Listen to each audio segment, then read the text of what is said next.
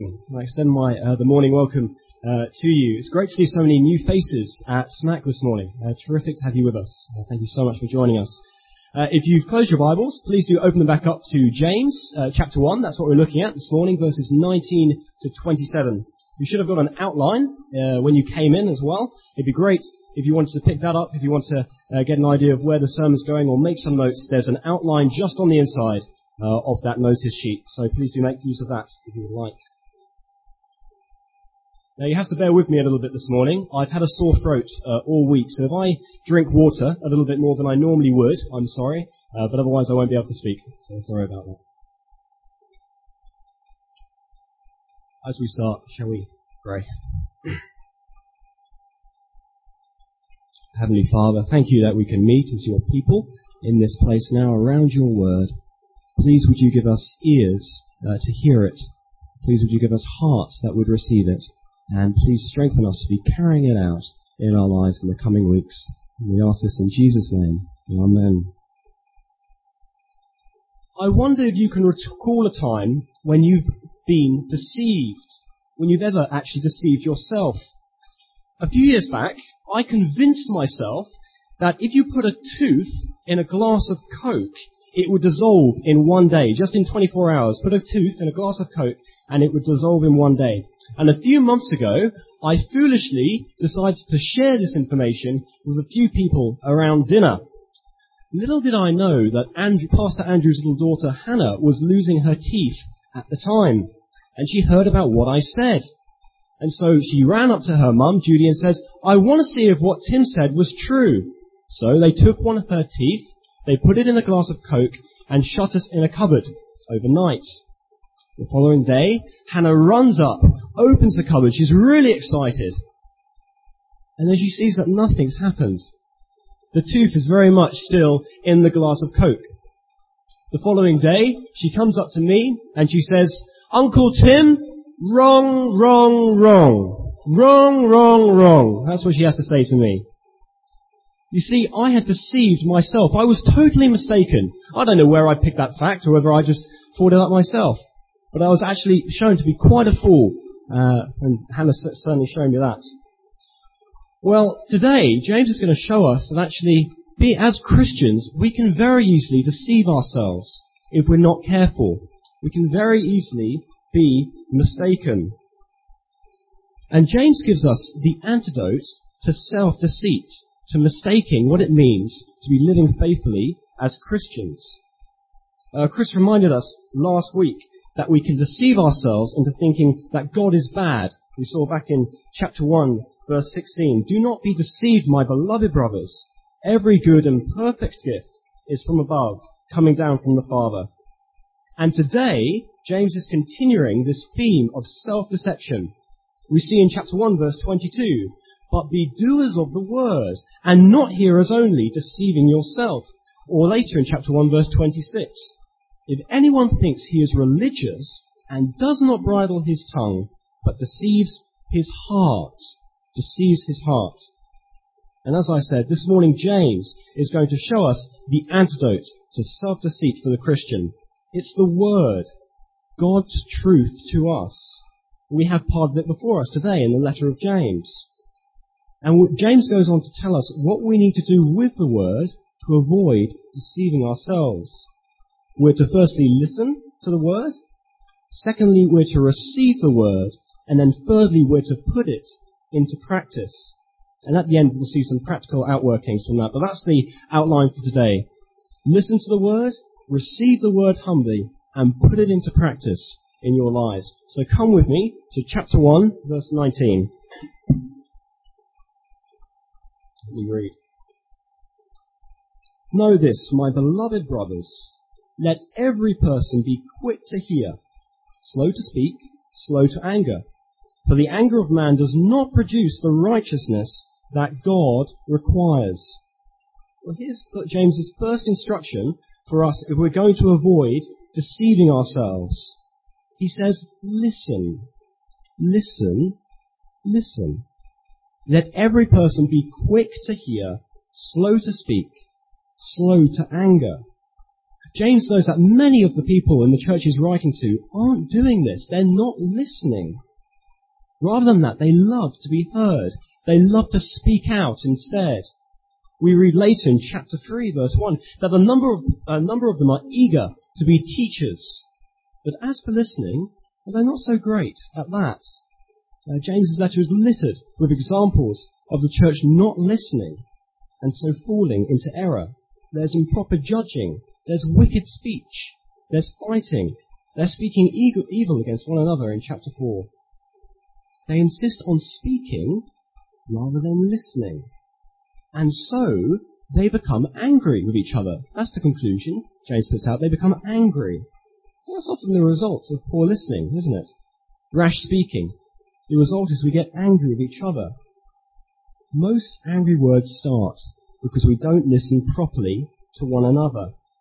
So James says, be slow to anger.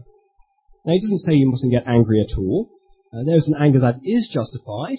We read about that in God's word itself. God is very angry at sin, at the guilt that we have of rebelling against him. He hates seeing justice perverted. He gets very angry at that too.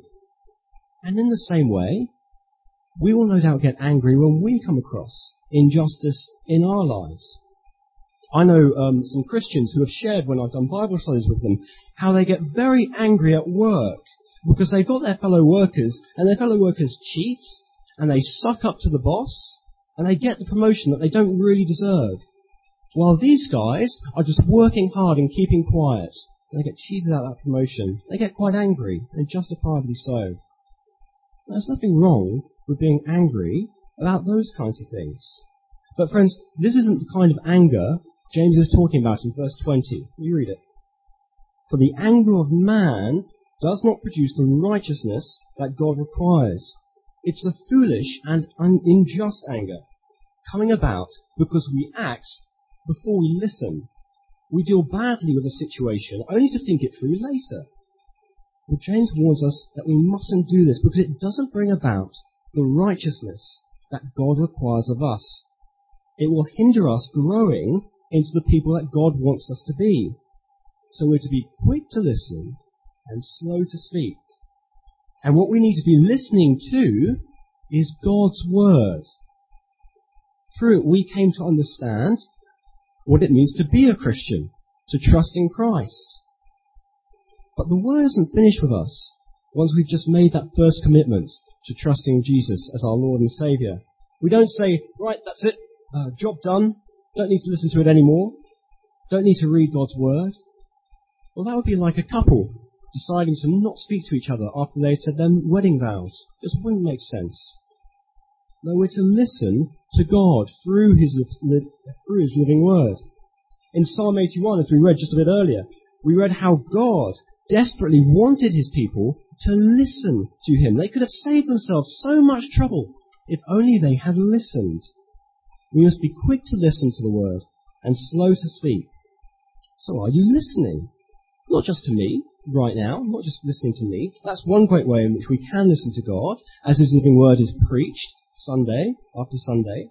But what about during the week? Are you actively listening to God? Are you reading your Bible? Why not pick up some explore notes from the back afterwards if you're struggling with having a decent quiet time, with reading the Bible on a regular basis? We've got to make sure as Christians that we are listening to God through his word. Or secondly, we are to humbly receive the word. Humbly receive the word. Come with me to verse 21. Verse 21. Therefore, put away all filthiness and meekness. Put away all filthiness and rampant wickedness, and receive with meekness the implanted word, which is able to save your souls. The implanted word. When I read those words, it reminded me of the parable of the sower. Do you remember it? God's word is described as a seed which is scattered in a field, and the seeds land on various types of soil, which represent various conditions of the human heart. And the third type of soil is described as thorny ground. The thorns grow up with the seed, and they choke it. So the seed itself, God's word, becomes unfruitful. And Jesus explains this parable to his disciples a little bit later. He says, And as for what fell among the thorns, they are those who hear. But as they go on their way, they are choked by the cares and riches and pleasures of life, and the fruit does not mature. You see, as we listen to the word, it requires room to grow in our hearts. And the desires of the world can have a terrible dampening effect on God's word growing if we allow them to. So James says, for good reason, in verse 21, put away all filthiness and rampant wickedness. In other words, get rid of all that is evil in your lives. Fertilize your heart for God's word. But how do we do that? How do we clean up our hearts? Well, actually, it happens as we listen and receive God's word. Last time, a couple of weeks ago, I revealed I was a big fan of films, that I especially liked films set in medieval history. Well, that's true, but I also like sci-fi films. And one of my favourite sci-fi films is the Back to the Future series. I don't know if you've seen it, but it's a really, really fun series to watch. In it, it's a story of how Marty, a teenage kid, and Dr. Emmett Brown, a mad scientist, successfully build a time machine. They go all over the place, all to different times. They make it out of a DeLorean, this really, really cool car. And at one point, Marty goes back to the year 1985. He's in the Wild West with cowboys and Indians. And just by coincidence, he bumps into his ancestors, his great-great-grandmum, his great-great-granddad, and they invite him over for dinner. So there they all are, sitting around the dinner table. It's very surreal. And Martha, Marty's great-great-grandmother, begins to pour something from a jug into Seamus's glass. It's murky, it's brown, and it looks really, really bad. Marty's just sitting there in amazement as he watches his great-grandfather Seamus begin to gulp it down. Well, Seamus notices the expression on Marty's face. And he says to Marty, "What's the matter, Marty? Have you never seen water before?" For Marty's ancestors, back in 1985, water was brown, and that was fine, because that's all they knew. They didn't have any special filtration processes. They didn't know what clean water looked like. Everyone drank dirty water, so that's what they did. But for Marty, that water was undrinkable. He wouldn't touch the stuff, let alone swallow it down. Because Marty was from the future. He was from a time when people knew what clean water actually looked like. Clear, transparent, colourless. Well, sometimes we as Christians can be a bit like Marty's grandparents. We accept the world's filthiness as something not so filthy. But as we listen to God's word, we start being challenged. We start to learn how the standards of the world are so different from the standards of the word. Marty didn't touch that filthy water because he knew what clean water was. Well, God teaches us what it means to be clean through his word as we humbly receive it. So are we going to do that? As we listen, as we read God's word, are we going to humbly receive it? Are we going to allow it to sink down? Are we going to receive things when it has hard things to tell us? Allow it to dig down deep, take root, changing our understanding, our thinking. Or there's the other choice. We can ignore it. We can forget it. We can not take proper notice of it. Not make any effort to really let it sink in. We live in a world which will choke the work of the word in our lives if we allow it to. We must not be those who not only listen to God's word, but humbly receive it. Now, it's a gradual two-way process. As we receive the word, we will understand what it means to be clean.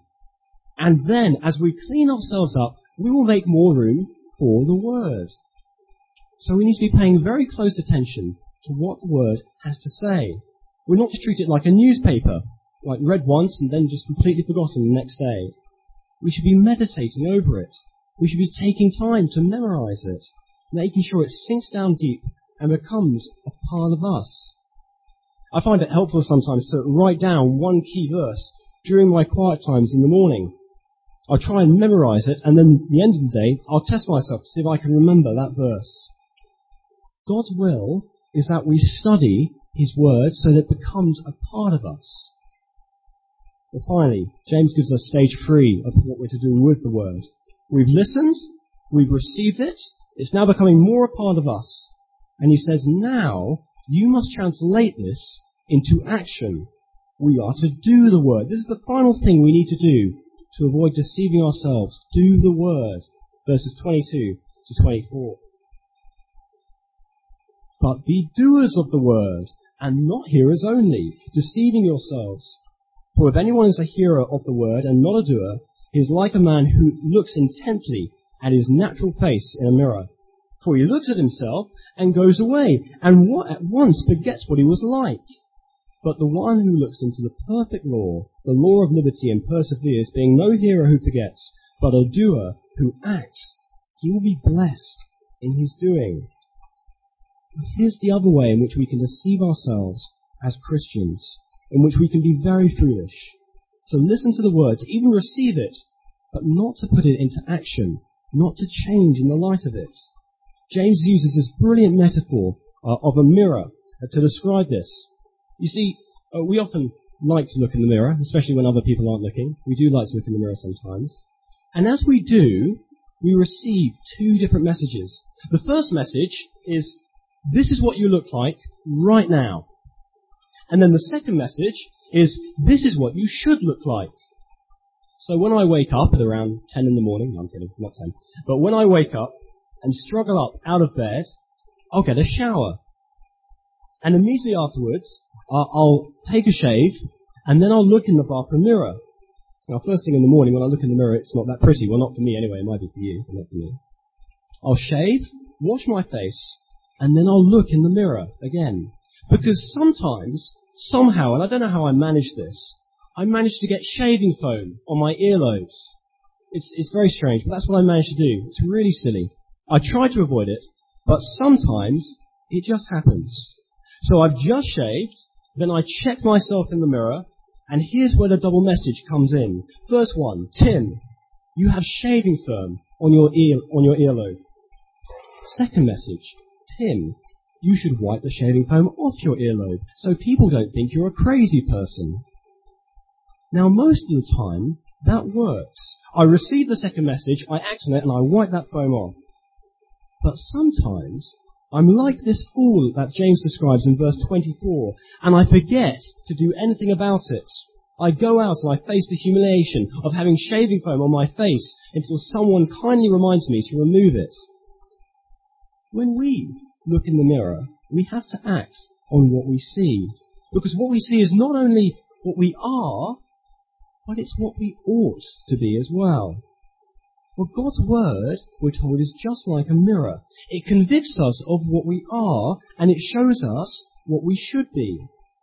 And just like reacting to that mirror, we must respond to God's word with action. What we learn, we need to put into practice. I want to introduce you to a couple of characters. The first one is, you might not be able to see him, the first one's Knowledgeable Nigel. He's up on the screen. Now, Knowledgeable Nigel loves reading his Bible. He goes to cell groups, every single one of them. He goes to all 6 of them during the week. He's a very regular attendee at church. He loves discussing deep theological issues whenever he can. He revels in words like eschatology and Christology and soteriology. But Nigel has never explained the gospel to a friend. He thinks the Feed the Needy program on a Wednesday evening held at the church is just a complete waste of time he could better spend studying his Bible.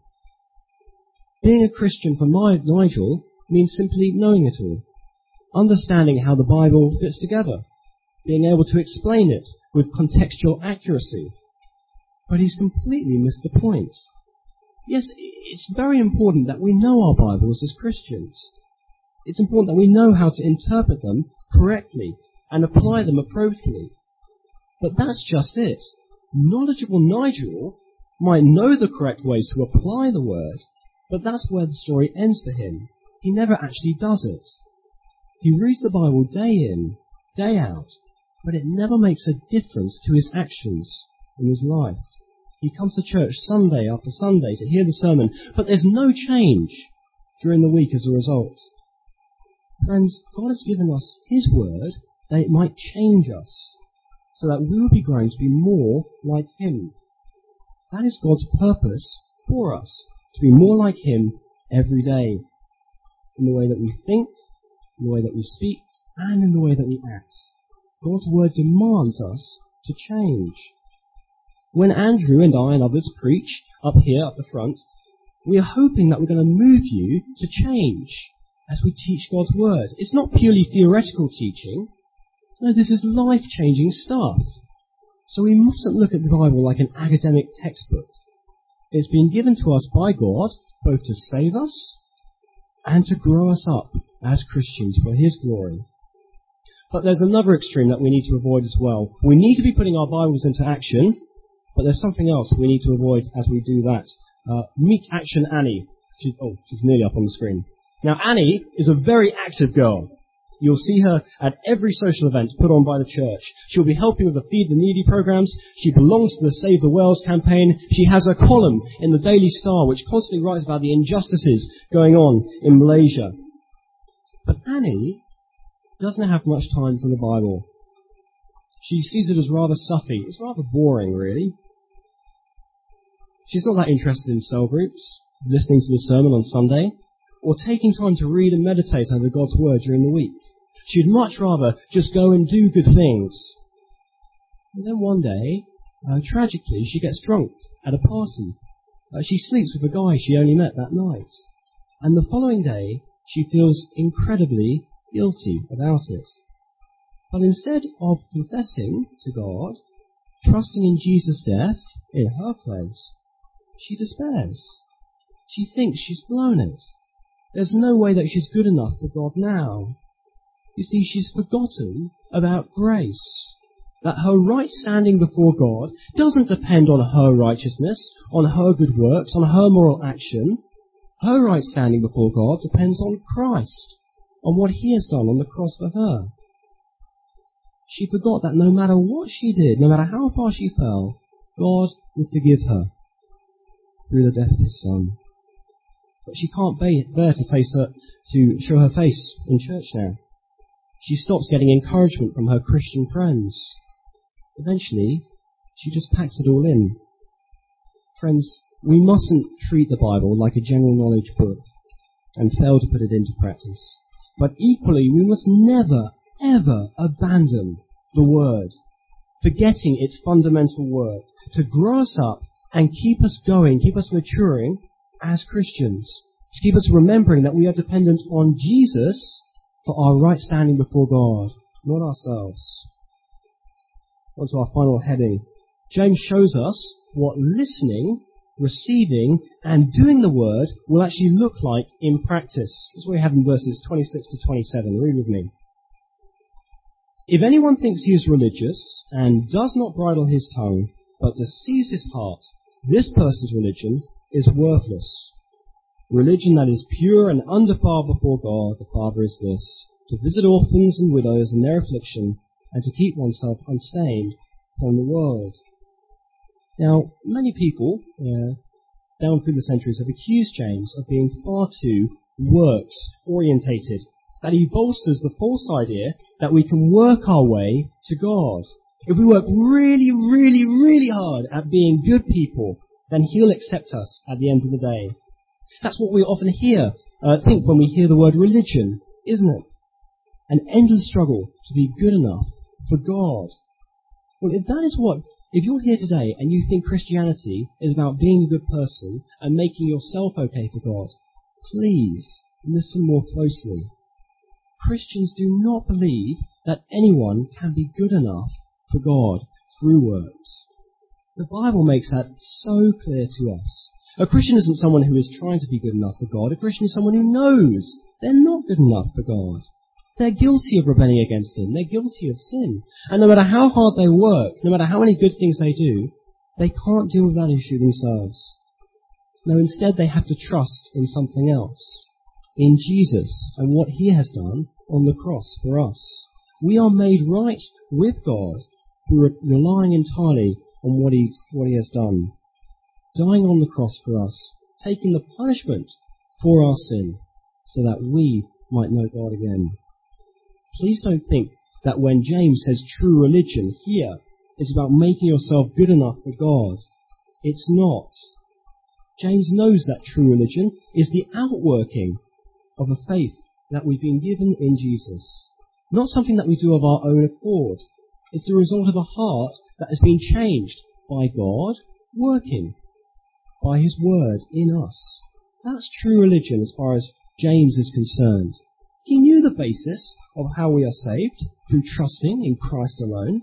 We only have to look down in chapter 2, verse 1. He reads, "My brothers, show no partiality as you hold the faith in our Lord Jesus Christ." As you hold the faith in our Lord Jesus Christ. James was a man of faith, not of works alone.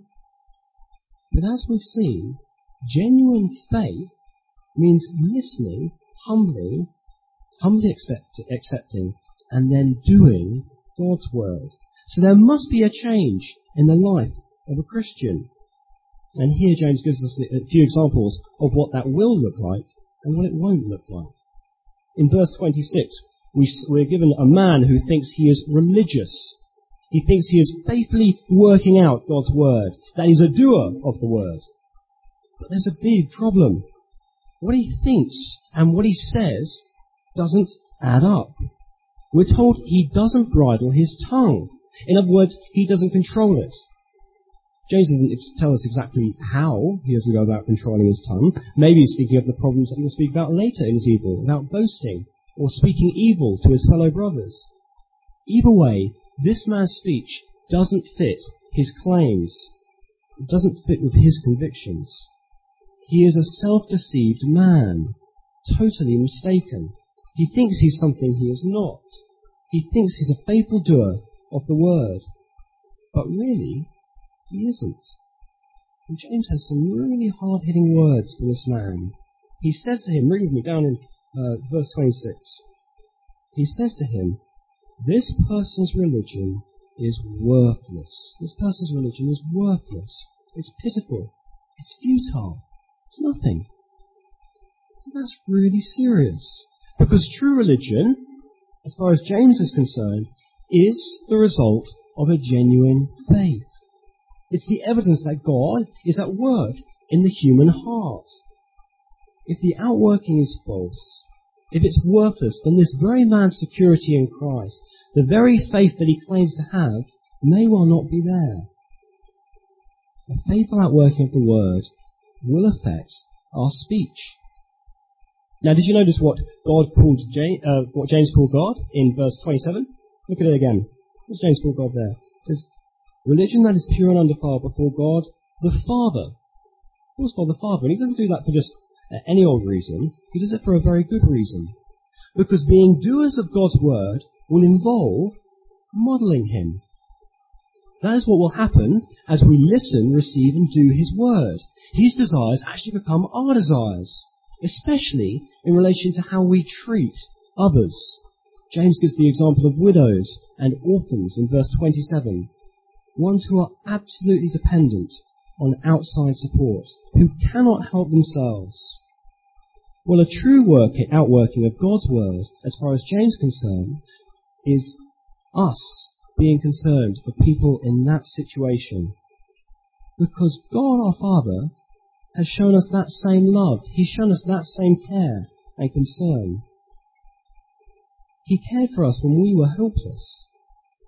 He gave his Son to die for us when we were facing his judgment on our sin. We were lost, and he found us.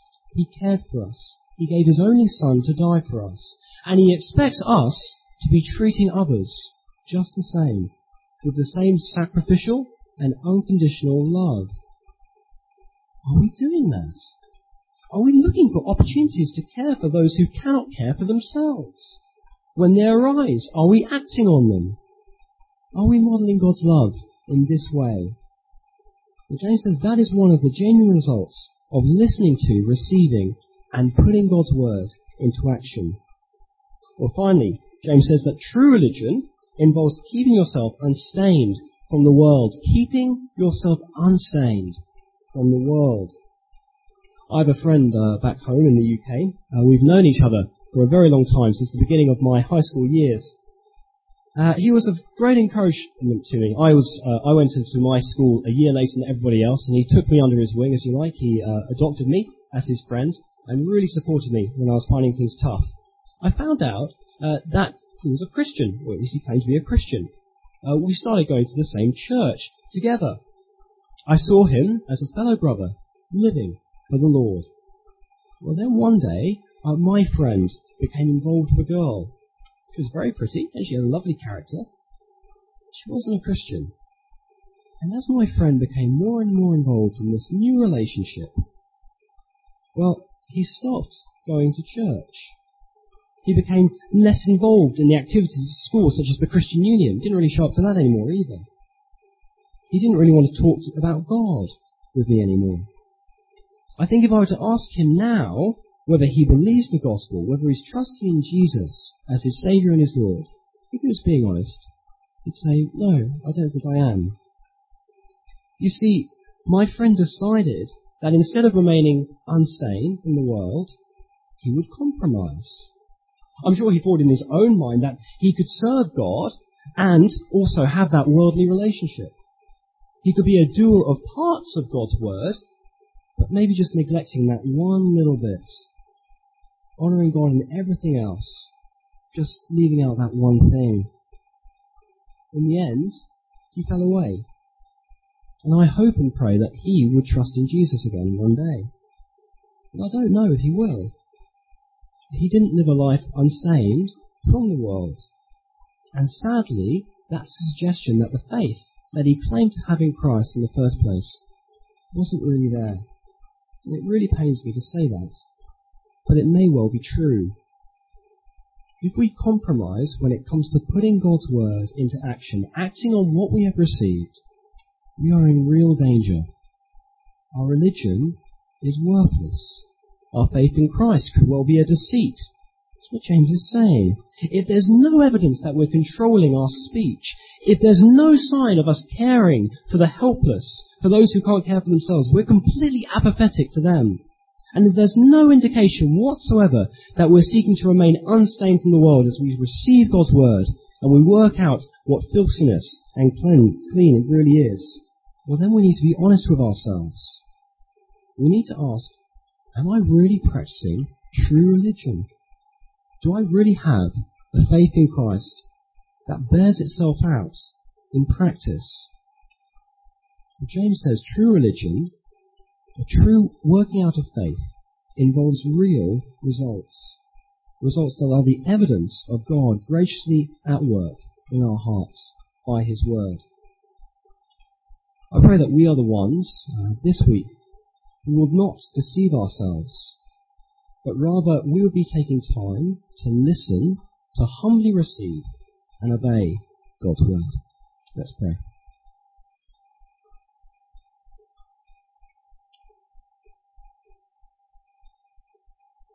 Heavenly Father, we thank you for your living word. We thank you that through it you brought us to faith in your Son, our Lord Jesus Christ. Lord, help us to be faithful in the way that we treat it this week. Lord, will we be those who listen closely, who humbly receive it, and who carry it out in our lives. For your glory. Amen.